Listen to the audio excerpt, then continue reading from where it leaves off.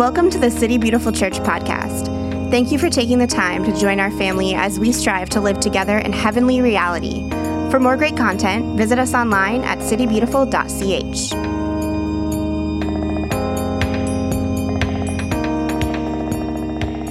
A shoot will come up from the stump of Jesse. From his roots, a branch will bear fruit. The Spirit of the Lord will rest on him, the Spirit of wisdom and of understanding, the Spirit of counsel and of might, the Spirit of the knowledge and the fear of the Lord. And he will delight in the fear of the Lord. He will not judge by what he sees with his eyes, or decide what he hears with his ears. But with righteousness he will judge the needy. With justice he will give decisions for the poor of the earth. He will strike the earth with the rod of his mouth. With the breath of his lips he will slay the wicked. Righteousness will be his belt, and faithfulness the sash around his waist. The wolf will live with the lamb. The leopard will lie down with the goat. The calf and the lion and the yearling together, and a little child will lead them. The cow will feed with the bear, their young will lie down together, and the lion will eat straw like the ox. The infant will play near the cobra's den, and the young child will put its hand into the viper's nest. They will neither harm nor destroy on all my holy mountain, for the earth will be filled with the knowledge of the Lord as the waters cover the sea. In that day, the root of Jesse will stand as a banner for the peoples. The nations will rally to him, and his resting place will be glorious. Almighty God, Prince of Peace, what we often see with our earthly eyes and hear with our physical ears may tell us a different story about your reign from heaven. Give us vision to see the wolf lie with the lamb in our day, and courage to walk the path of peace in the face of chaos, until the earth is filled with knowledge of you as the waters cover the sea. Through Jesus Christ, our Lord, to whom, with you and the Holy Spirit, be honor and glory, now and forever. Amen.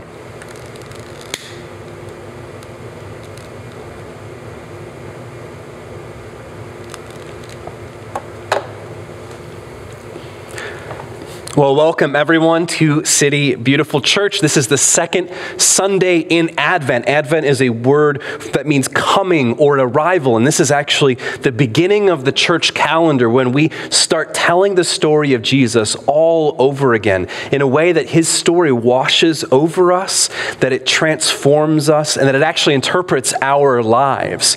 And so in this season of Advent, we begin with this expectation, this preparation for Christmas when we celebrate the coming of the God revealed in Jesus. And each week we have a theme. So last week we began talking about hope, that the hope that you and I have in Christ is not a kind of vague wish that maybe things will be better tomorrow, but it's actually this confidence that God is going to finish what he started in Jesus 2,000 years ago.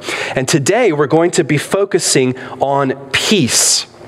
And I think peace is definitely one of those words that we all kind of agree it's a good thing, but when it actually comes to defining what peace is, we maybe struggle. And I think still more often when we find the vision of peace in Scripture, we're not exactly sure what to label it.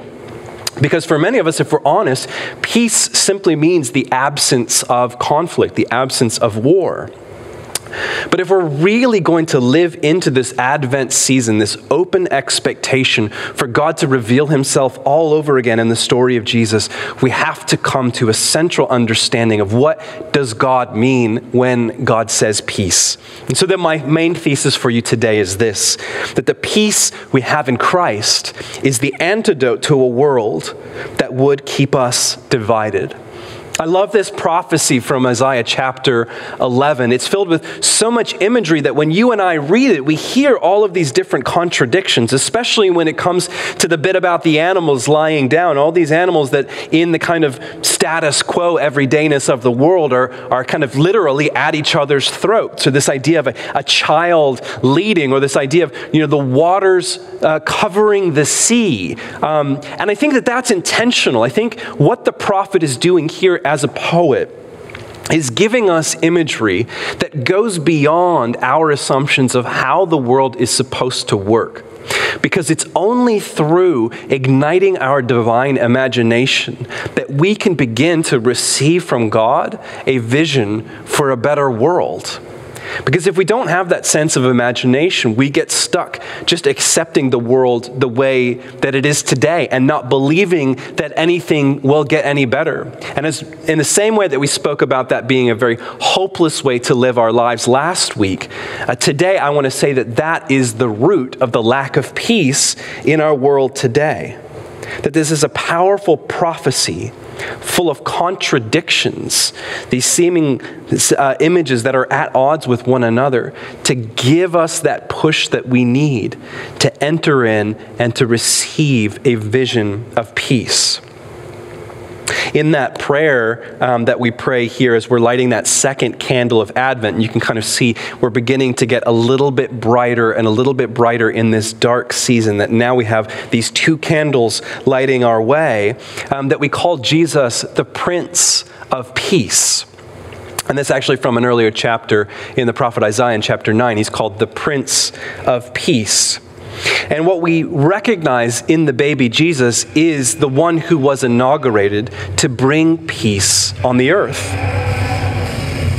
I say this as, of course, a train is plowing by and causing disruption. But the early church recognized, just as they had this tremendous amount of hope in the midst of trial, they were also called not just to maintain, but to reveal a sense of peace that had been won for them in Jesus, that was the antidote to this world that has been torn apart by divisions of every kind. And I think the first century church, just as the 21st century church, was a place of diversity, but you and I know very well that wherever diversity exists, there's going to be tremendous amount of conflict.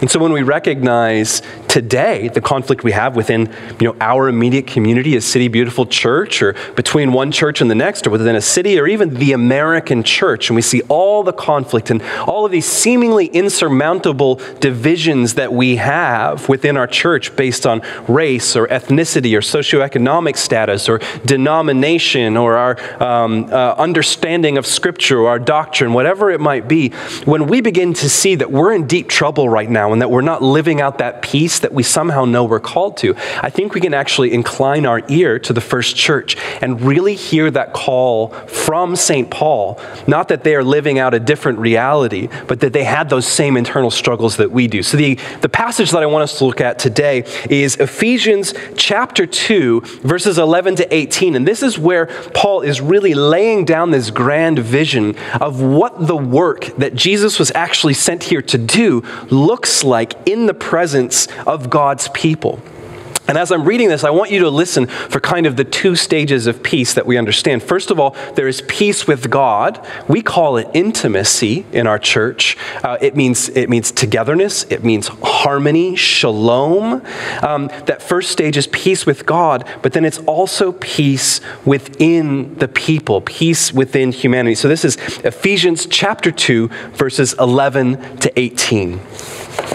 Therefore, and remember, I said even last week, whenever you hear therefore, you need to go back and read whatever point Paul was making beforehand.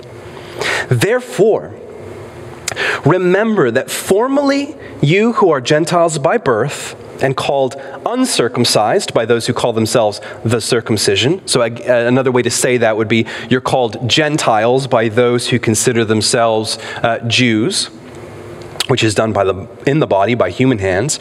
Remember, at that time, you were separate from Christ. So that's our first understanding of the antithesis of peace. You were separate from Christ, excluded from citizenship in Israel, and foreigners to the covenants of the promise, without hope and without God in the world. But now, in Christ Jesus, you who were once far away. Another wonderful way to understand that lack of peace, closeness, and togetherness. You who once were far away have been brought near by the blood of Christ.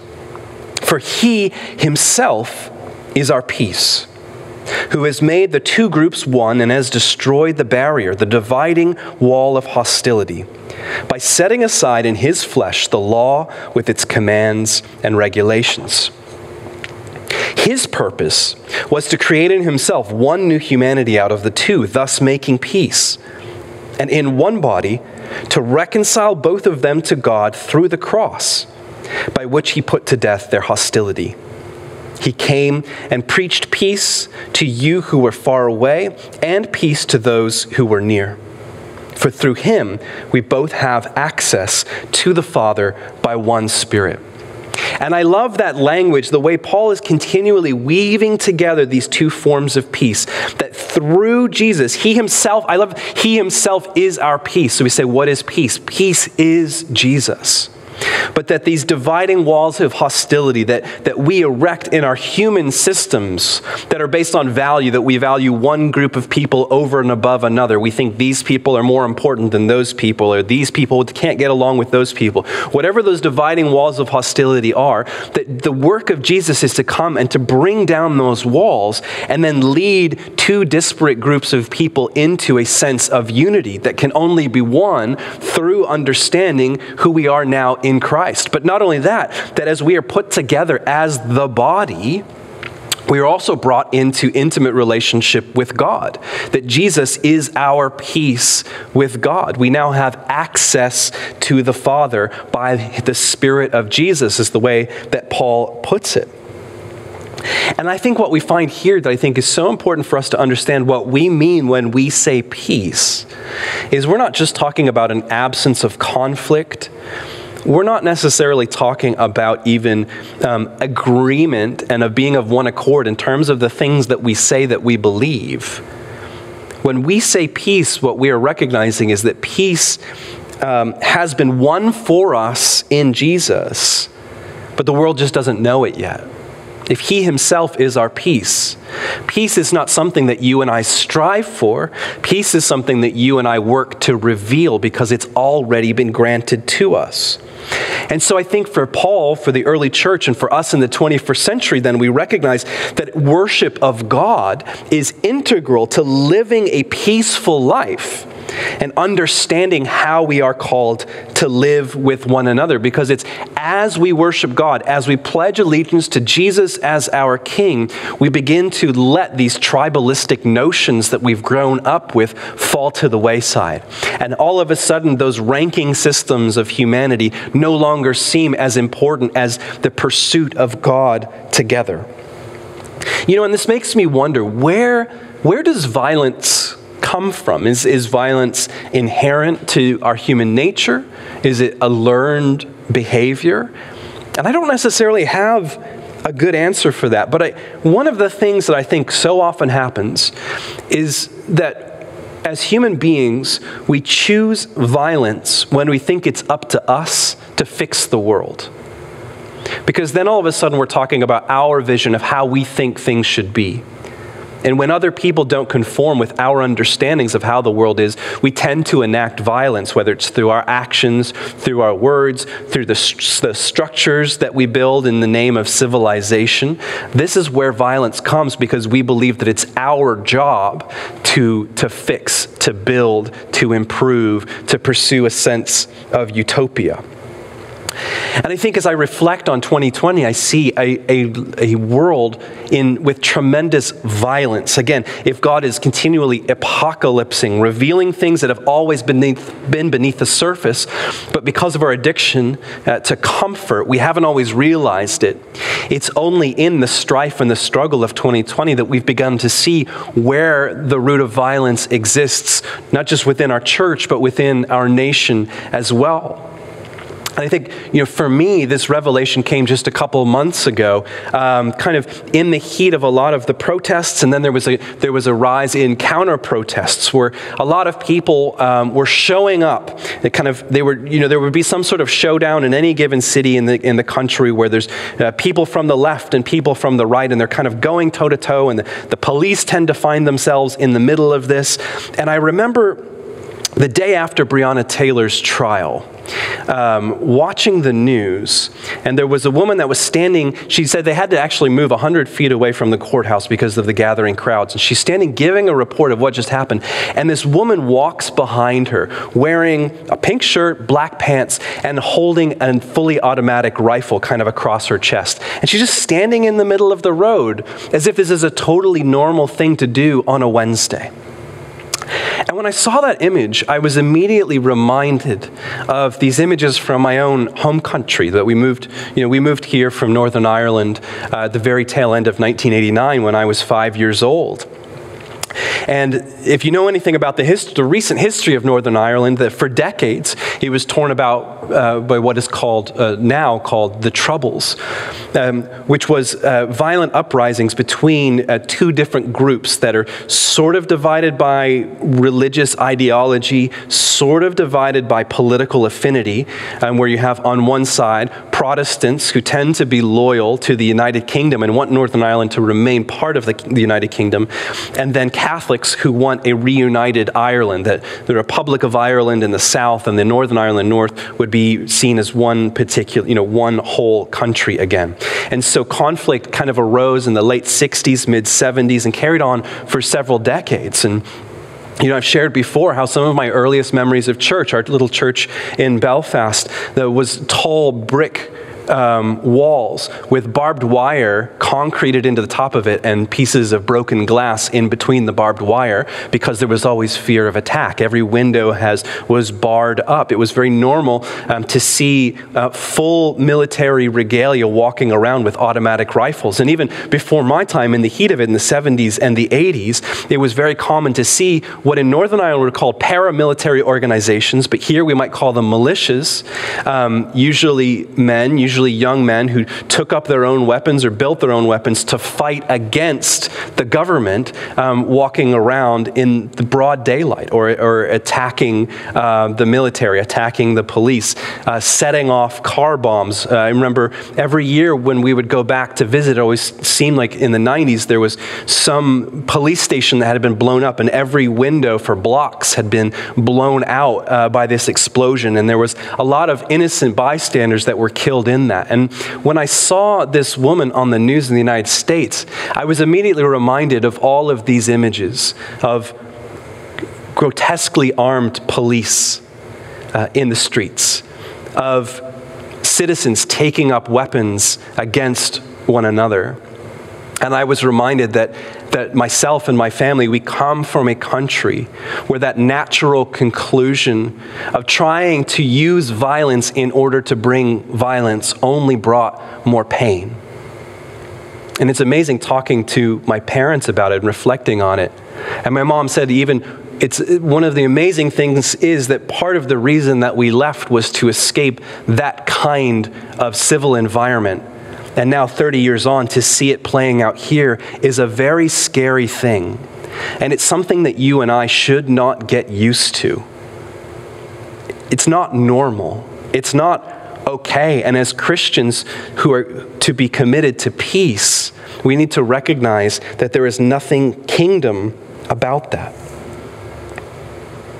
Because we recognize as Christians the centrality of the story of God revealed in Jesus is Jesus on the cross. And what does that mean that Jesus on the cross saves the whole world? Jesus on the cross is us recognizing that God chose to rescue the world, not by beating us up, not by coming in and dominating us just with a bigger stick. This is the way that you and I seek to overcome conflict. Well, we'll just have bigger weapons and we'll amass more people and we'll be able to overcome whatever conflict there is with greater demonstrations of power and strength. No, God chose to enter into the world and to give himself over to powers and principalities, to give himself over to violence. That the God revealed in Jesus, especially Jesus on the cross, is the God who says to us, I would rather die than hurt you. I would rather die than enact violence upon you. And that is the central claim of the Christian faith. That's why even here in our Advent wreath, kind of hanging in the background, we still have the image of Jesus on the cross, because that image is never far away whenever we tell the Jesus story, that we are always centered around his life, his death, and his resurrection. And it's fascinating to me that even in this Advent season, what we focus on is that God chose to enter into the world as an infant, as a baby, as powerlessness defined. Yet you and I know that whenever a baby enters into a space, there is a raw and majestic power that comes with that, but it's a power of fragility and vulnerability, not one that's demonstrated through violence. And so I believe, and I don't even like the term, but what we commonly call nonviolence, I believe that nonviolence is central to the Christian lifestyle. If you and I are called to incarnate the reality of Christ Jesus in our thoughts and in our words and in our deeds, I think it's actually our central ethic to live out of peace, to live as nonviolently as we can. One of my favorite Christian ethicists, Uncle Stanley Hauerwas, had this to say: "Our freedom is learning how to exist in the world, a violent world, at peace with ourselves and others. The violence of the world is but the mirror of the violence of our lives. We say we desire peace, but we have not the souls for it. We fear the boredom peace seems to imply. Even more, we fear the lack of control a commitment to peace would entail. As a result, the more we seek to bring under our control, the more violent we have to become to protect what we have.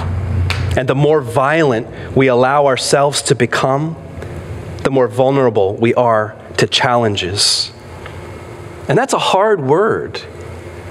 You know, a lot of times we think peace is going to be this feel-good factor, that we're looking at baby Jesus so meek and mild and being this little prince of peace.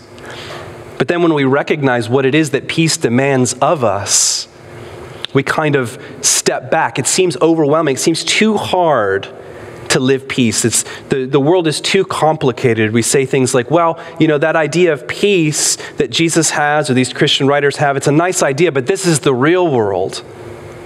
This is where I've got to get things done.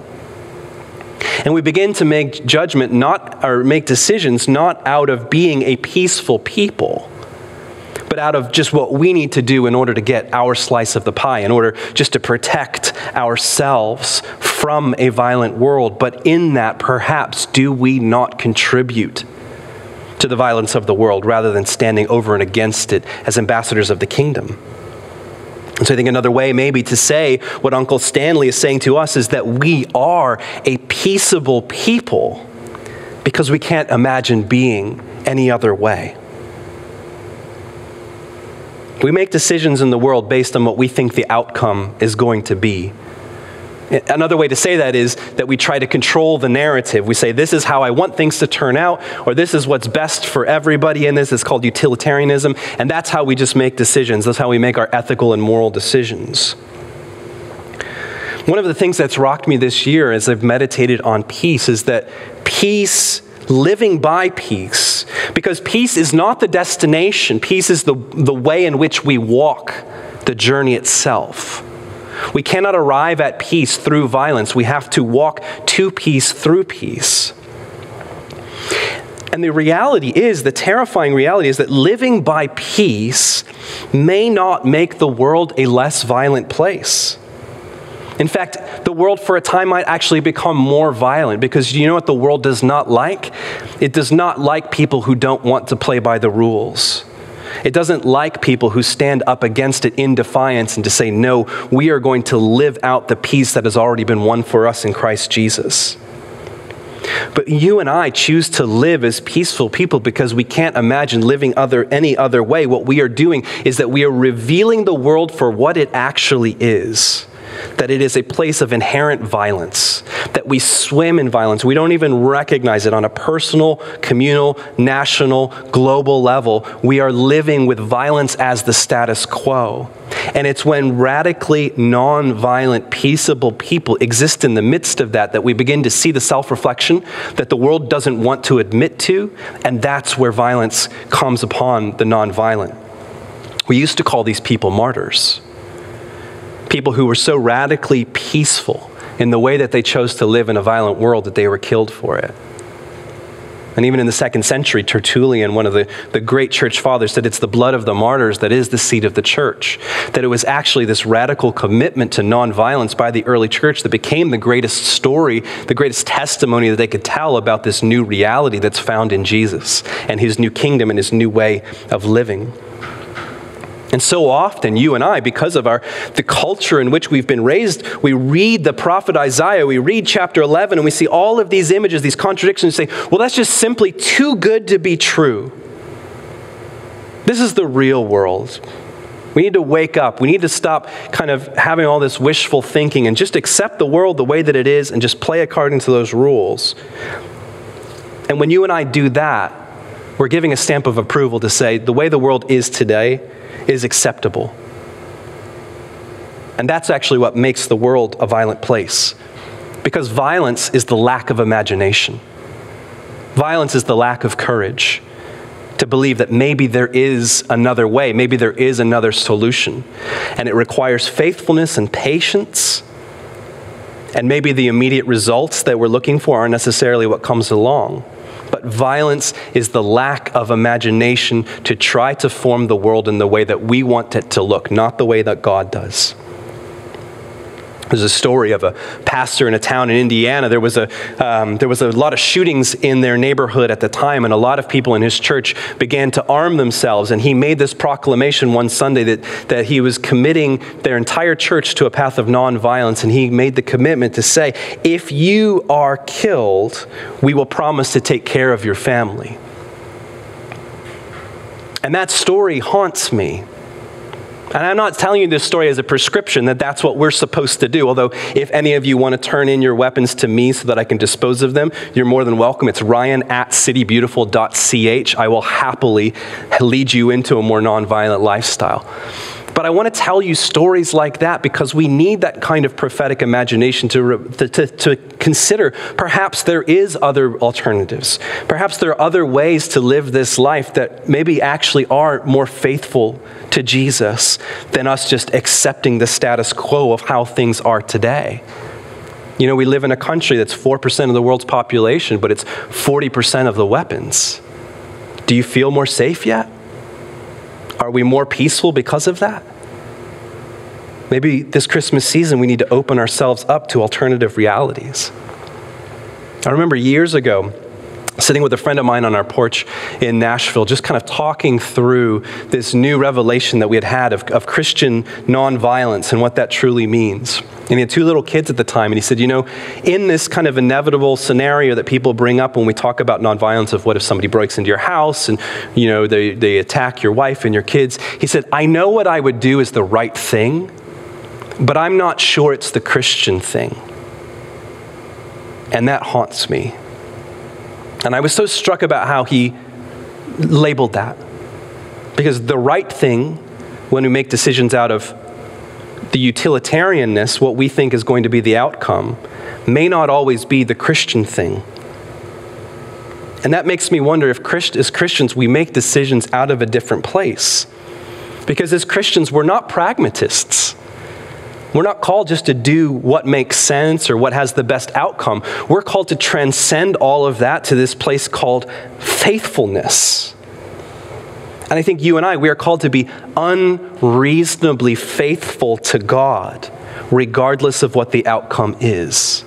And yes, that is a very easy thing for me to say as a single man without any kids. I get it.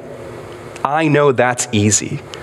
And I don't know what I would believe if I was in these kind of imaginary scenarios that people bring along. But I hope that it's in these places where things are still theoretical that we can work out the moral backbone that, God forbid, should any of us actually find ourselves in those kinds of situations, we still know how to respond to the violence of the world as Christians, little Christs, revealing the love of God on the cross. And it can be so theoretical. And especially when we blow it up to the global level and we're talking about nuclear weapons and conflicts between nations and all of this, and it's important that we're looking at that through the lens of Jesus as well. But I think to walk the path of peace, we need to start small. It's great to have theories when it's the national and international platform, but what about you right now in your little world? In your immediate relationships, in your family, in your friends, within this community.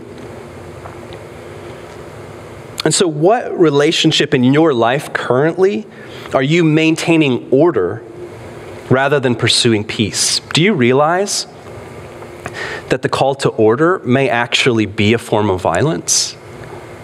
That a lot of times the call to order is to say, no, let's keep everything the way that it is and avoid any sort of conflict, which may actually bury the places of pain and oppression that people are experiencing in the name of order.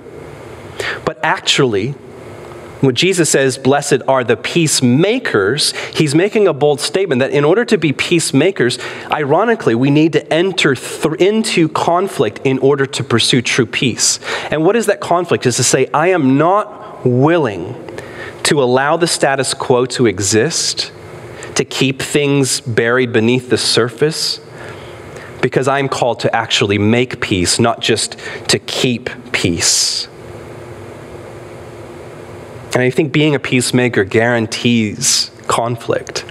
But conflict does not mean that there is not peace. Conflict may actually be the indication that we are on the path towards peace. Because I think what happens for you and I as Christians is that we lose ourselves when we give in to violence. But we also lose ourselves when our highest goal is just to maintain peace, to maintain order. Because we're not being true to who Jesus has called us to be. And again, dear St. John in Romans 14, he says, let us therefore make every effort to do what leads to peace and mutual edification. And so even the avoidance of conflict in and of itself can contribute to the violence between two people who are not seeing eye to eye, who are not living out that beautiful biblical call to be peaceful people. And so brothers and sisters, it is your steadfast commitment to live out peace that will be the greatest witness that you have to the peaceable kingdom of God.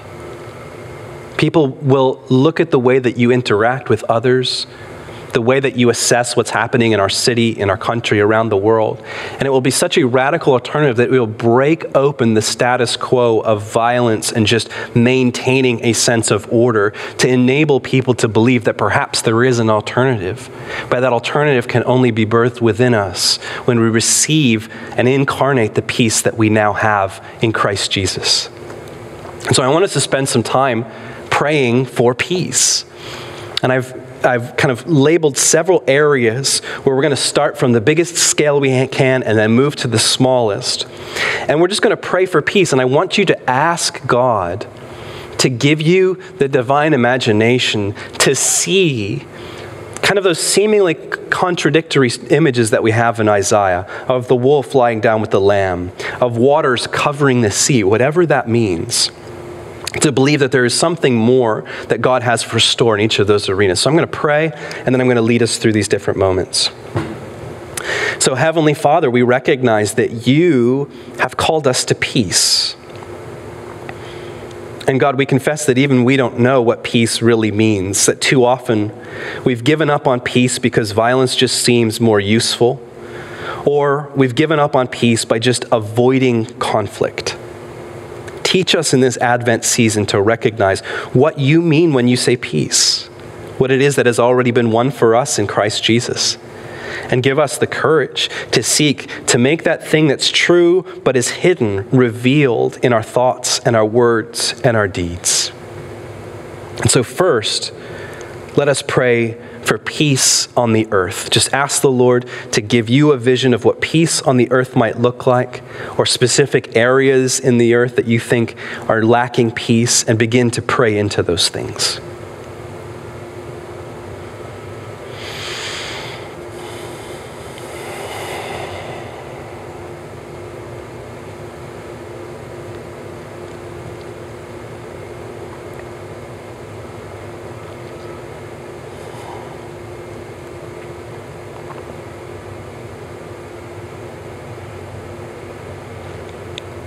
Secondly, let's pray peace on our nation. I want you just to think back in your mind's eye over the past year. Where have you seen violence in our country? Physical violence, verbal violence, violence online, violence in the streets, wherever you've seen it. Ask the Lord to give you a vision of peace in our nation, and then turn that into a prayer.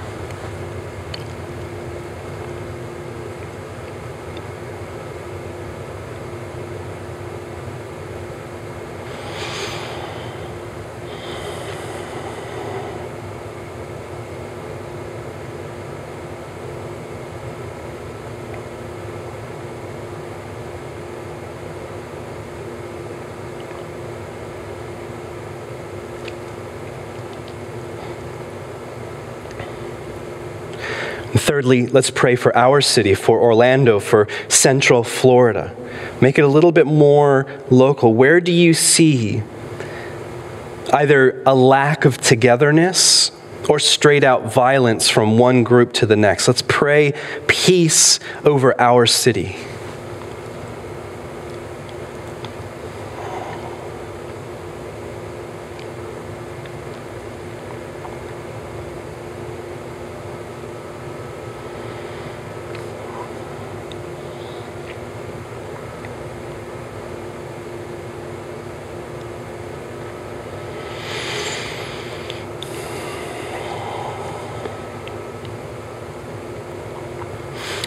Next, we pray for peace in our community, City Beautiful Church. Where do you see dividing walls of hostility within our community between different groups of people? Where do we avoid each other or straight out enact violence upon one another based on political alliances, socioeconomic status, religious beliefs, whatever it might be? Just pray for those dividing walls of hostility to come down, that our church specifically might be this incarnation of peace on earth.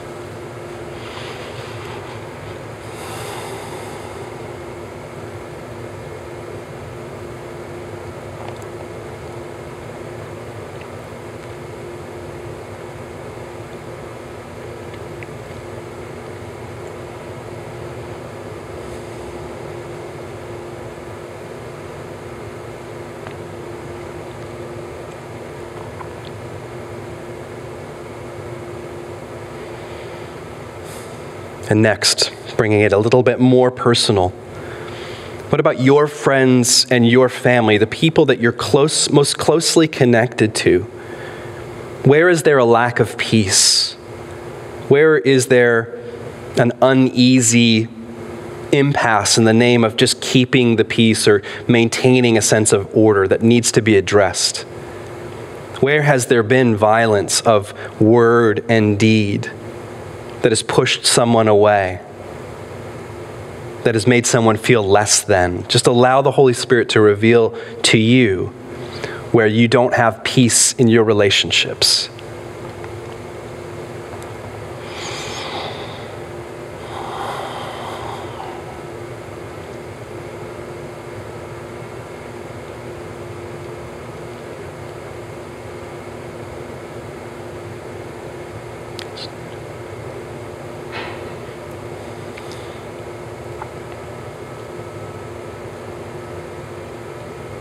And finally,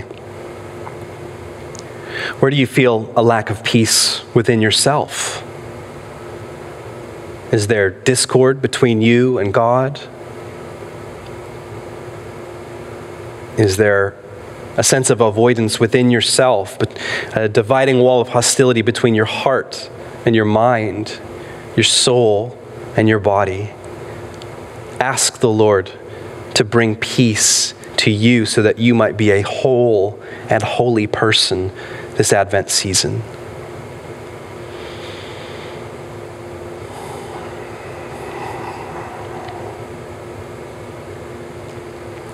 Thank you, Jesus.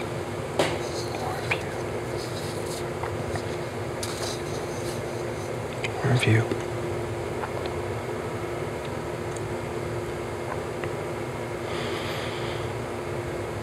God, convict us day by day to recognize that peace is not only the journey that we are called to, but also the path, the way in which we are called to walk the journey.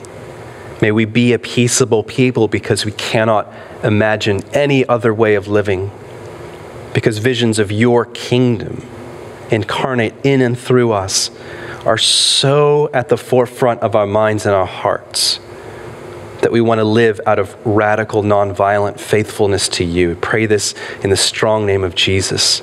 Amen. Well, I don't know if that's the sermon that you were expecting in this Advent season, but I feel like it's what the Lord had for us. And I just want to say, I remain convinced of this vision of peace, not because I'm a peaceful person, but because I'm a violent person. And I know that I'm being called higher. And that's okay. I think we all are.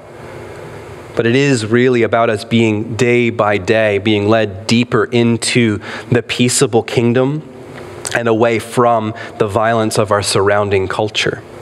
And so I want to release you today with the words of this ancient Celtic blessing that contains so beautifully this image of peace in the midst of the storms and the chaos, so that we might come back together with these stories of what Christ has done in and through us. And so may the peace of the Lord Christ go with you, wherever he may send you. May he guide you through the wilderness. May he protect you through the storm. May he bring you home rejoicing at the wonders he has shown you.